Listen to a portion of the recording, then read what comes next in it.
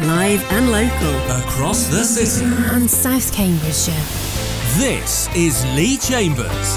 Cambridge 105 Radio. I'm joined now by my lovely guest, Stuart Harvey, here to talk about his novel Survivor. Good morning, Stuart. Hi, Leigh. How's it going? Well, good, thank you. Nice to talk to you. Nice to have you here. So you're here to chat about lots of things, but about your novel Survivor. What's it about? It's sort of a bit of an experiment that I tried a few years ago. Obviously, as we know, 2020, we had the COVID pandemic, the lockdowns and things like that. And I sort of have always been fascinated by the whole, like, what-if scenario, sort of like alternative history and things like that, you know, like the sort of question of what would have happened if we hadn't have won the Battle of Britain, or, you know, what if D-Day hadn't gone ahead and things like that. And I just sat there thinking, we're sitting here in the middle of this global pandemic that we've not seen since the days of the Spanish flu, since 1919. And I thought, you know, we're never ever going to live through this time ever again. And I kind of just sat there thinking, what would have happened if we hadn't have come up with the vaccine to it? What sort of world would have come about? What would have happened? And that's essentially what Survivor is. And it's quite interesting because the way that I've sort of worded it, it's a little bit of a sort of a cross between like Saving Private Ryan and War of the Worlds. And because the protagonist in the book they're not like a scientist or a military commander or a politician or anybody else like that. They are somebody who is an ordinary Joe, somebody who you could just imagine walking down the street normally. And the character I sort of chose, I took a bit of a risk because I wrote a female character, which I've never really done before. And her name is Samantha Bonham, and she works as a truck driver in Hertfordshire. And before COVID, she's got a perfect life. You know, she's getting married to her fiance, she's in a stable job, she's got a stable household. And then all of a sudden, COVID comes along and completely decimates the world that she knows. And essentially what happens then is she's completely lost and sat there thinking, well, what do I do? You know, what do I go from here?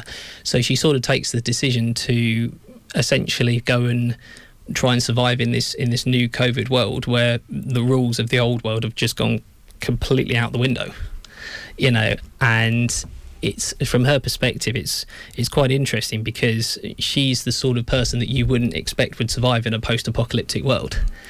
And, you know, because the most people that you'd see in that sort of environment are like, you know, survival specialists or former special forces soldiers or people like that.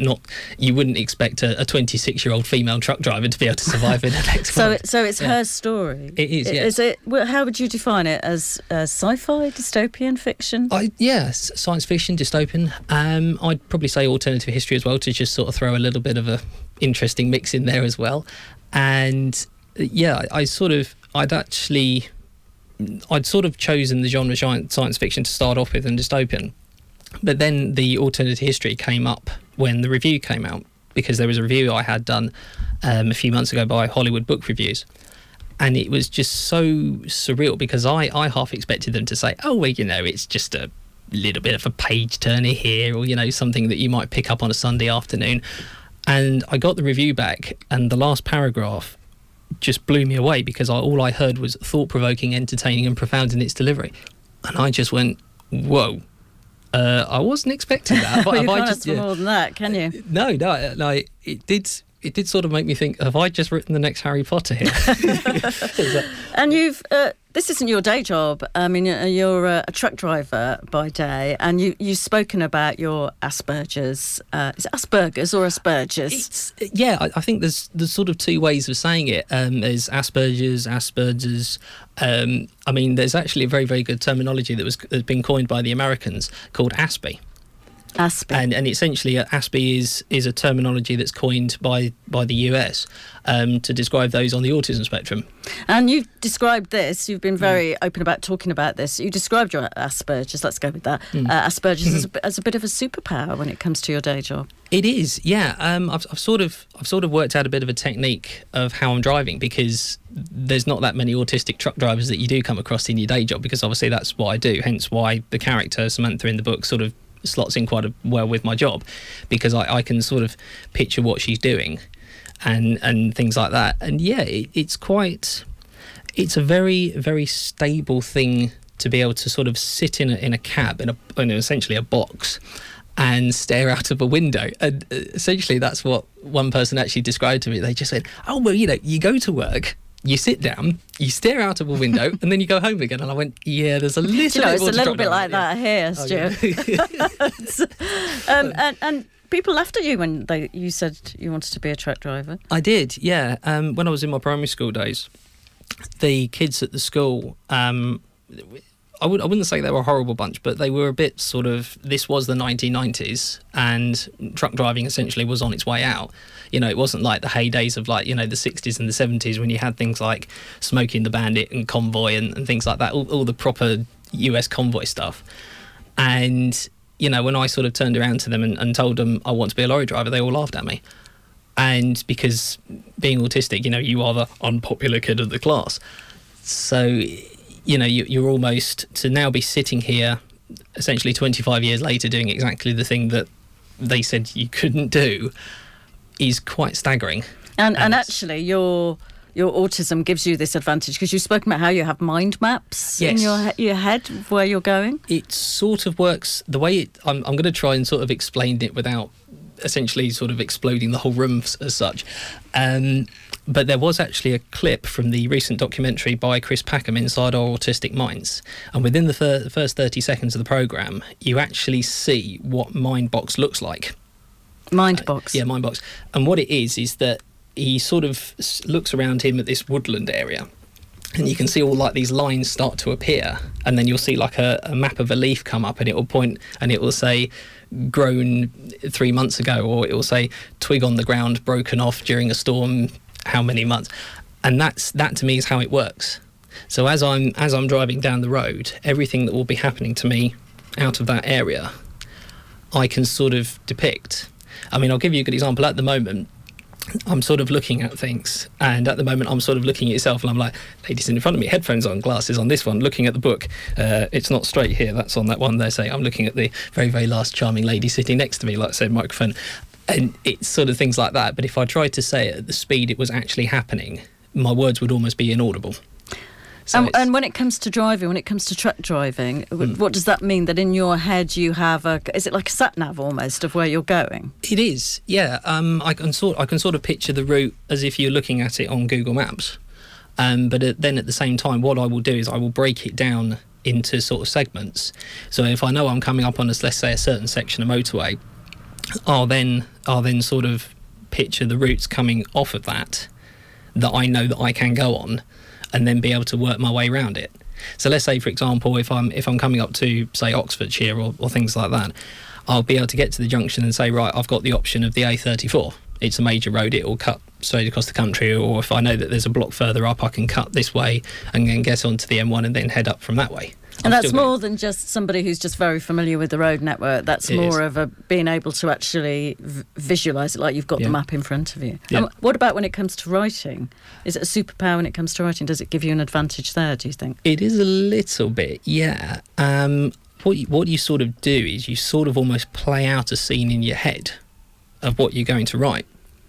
And it's that scene, and you almost sort of give a segment of a chapter. You can say, okay, pages 6 to 8 will be this particular scene. This is what the characters are going to say. This is where they're going to go. This is, they're going to sit from this position here and they're going to go out of that room, or they're going to walk out of the door and go to their vehicle across the road, or things like that. And that's what I do. And essentially, I mean, it's almost a bit like watching a film, but watching it backwards.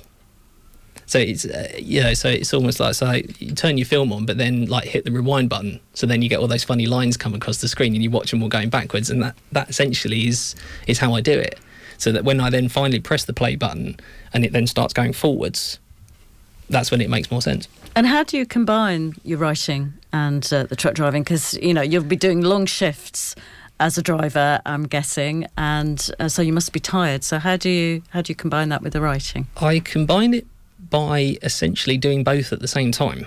Well, I hope. Yeah. Well, no. The thing is, I know how that looks and sounds. Trust me. I mean, like I said, if there are any police officers listening, I do not drive dangerously. So but yeah, it's the way it sort of works is that because of the shift patterns that I do, and because of where I go, there are a lot of times when I am on the road on my own. it's really, really surreal. And essentially to stop my mind from zoning out, which is very easy to do in the early hours of the morning. I mean, you have to physically be out there driving at night to actually realise what I mean, because during the day you've got so much more to have to think about.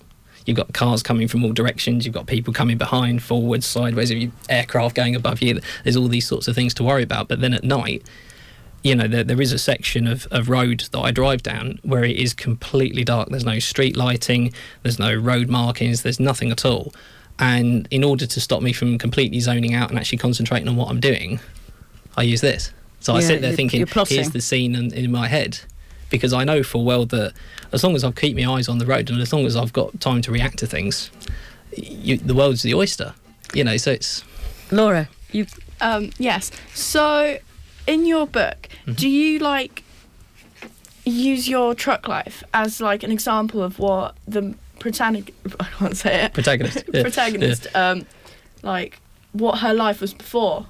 And before this, like, huge apocalypse game, and, like, how it was perfect and how she was living. Do you use that as, like, do you compare it in the book, kind of? I do. It's very much what I wanted to do, was I wanted to have a character that essentially everything was going for them. You know, because if you already had somebody that was already at their wits' end by the time the pandemic, it wouldn't make that much of a story. But because you've got somebody that's at the top of their game and then all of a sudden they've been brought right back down to the beginning again, it's almost a little bit like being in Formula One and you've started at pole position and then all of a sudden you're right the way back at the start again.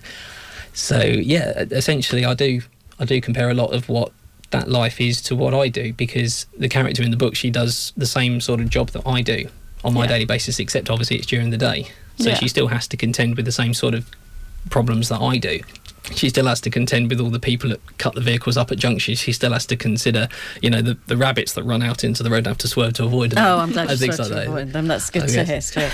So, I think it's fair to say, I mean, the biggest animal, I have actually had a road incident involving an animal. And it was a doe that ran out into a field. And let's put it this way, it did more damage to me than what I did to it. Well, sorry to hear from your point of view, but quite relieved from that. So it's Survivor by Stuart Harvey. If people want to order this, where should they go? It's best to go, the fastest way to get to it is the Amazon site. And yes, you put in the search bar, go to the books section, and if you put in Survivor Stuart Harvey, Stuart, I know some people tend to spell my name the other way, but yeah, if you do it that way around, that is where you'll best find it. We'll find you. So, well, thank you very much for coming in today, because I know you've got a long shift later on today. So good luck with that. Hope you don't come across any more days, and good luck with the writing. Thanks very much. I appreciate it. Cambridge 105 Radio.